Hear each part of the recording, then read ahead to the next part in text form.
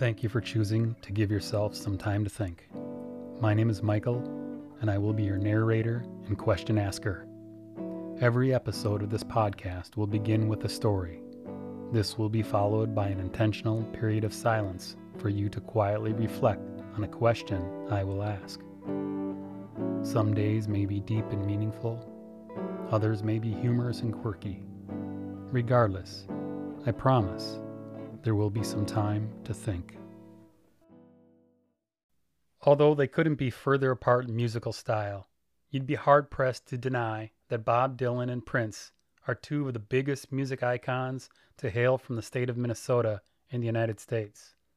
What might be a bit of a debate is which one will have a more long-term lasting impact on music culture. Bob Dylan is an American singer-songwriter, author, and visual artist, often regarded as one of the greatest songwriters of all time, according to Rolling Stone. Many consider him to have been the voice of the counterculture revolution of the early 60s. He's been creating music for over 60 years. Prince is regarded as one of the greatest musicians of his generation, and he worked across multiple genres, often playing most or all of the instruments on his recordings. He is credited with pioneering a funk rock synth pop new wave music genre termed the Minneapolis Sound. Sadly, in 2016, at the age of 57, Prince died of an accidental fentanyl overdose. Continue listening to hear some more interesting facts about Dylan and Prince, what made them similar and what made them different. Perhaps some of these facts will help you respond to the question in today's episode. Real quick before we continue, I want to mention that I'm using Anchor to make this podcast. I chose Anchor mostly because it was free, of course, but it also had all the creation tools I needed. They also distribute to all the major podcast platforms like Spotify, Apple, and Google. It's also possible to make some money without having a minimum listenership. It's everything I needed to make a podcast in one place. If you're thinking of making a podcast, then download the free Anchor app or go to anchor.fm to get started. Prince released 39 albums during his life and sold over 150 million records worldwide. According to Ebony magazine, he left a vast array of unreleased projects in a vault at his home after his death. It is believed that the vault contains dozens of fully produced albums and over 50 music videos that have never been released, along with other various media. Dylan has released over 39 studio albums and written over 500 songs, and has sold more than 100 million records and published 8 books of drawings and paintings. Dylan has won many awards throughout his career, including 10 Grammy Awards, 1 Academy Award, and 1 Golden Globe Award. Prince won 7 Grammy Awards, an Academy Award, and a Golden Globe Award as well.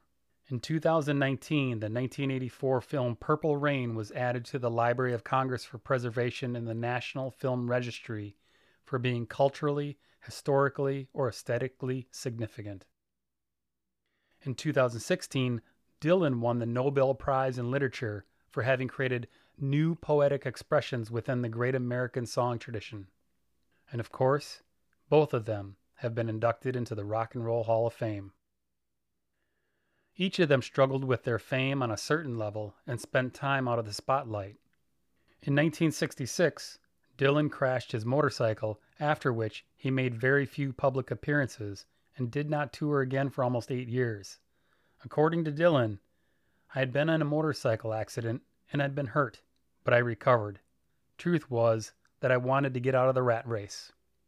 After his album release of Around the World in a Day, Prince quit touring and retreated to Minneapolis, where he spent his time building a studio complex and home he named Paisley Park. For a time, his reputation as a recluse kept even his friends at bay.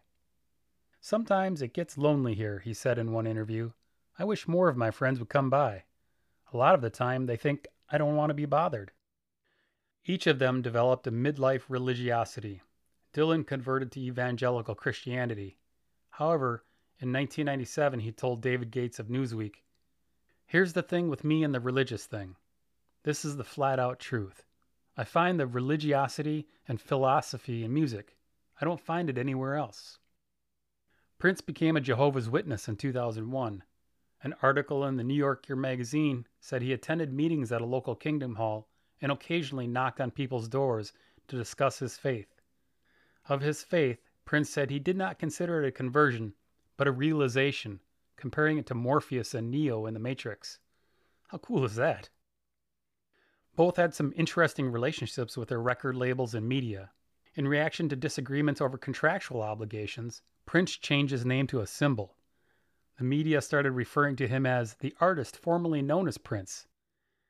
He was also well known, perhaps even vilified, for his unrelenting lawsuits over copyrights. Heck, he wouldn't even let Weird Al Yankovic parody any songs. Dylan, on the other hand, sold the rights to nearly his entire catalog of songs in what Forbes magazine described as the largest ever for a single act, estimated at a value of over $300 million. Dylan also had a tenuous relationship with the media. I would describe him as a poetic curmudgeon. Dylan wrote in his memoir, "The press? I figured you'd lie to it. For the public eye, I went into the bucolic and mundane as far as possible." On a final note, I want to share an admirable trait about each of them. Prince did not speak publicly about his charitable endeavors. The extent of his activism, philanthropy, and charity was only published after his death. Over the years, Dylan has donated millions of dollars to Amnesty International and Feeding America, and has done so with minimum fanfare or self-promotion. One of these two probably has more influence on your particular music taste.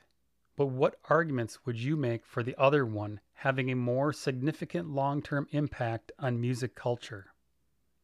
Again, one of these two probably has more influence on your particular music taste. But what argument would you make for the other one having a more significant long-term impact on music culture?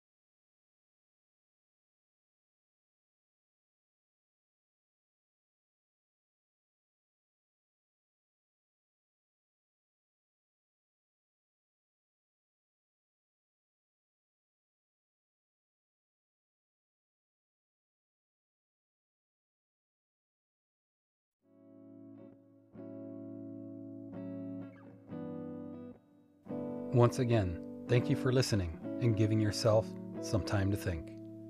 If you could, please take a few minutes and send me an email to let me know how I'm doing, offer suggestions, or even just to say hello. I would love to hear from you. Michael@sometimetothink.com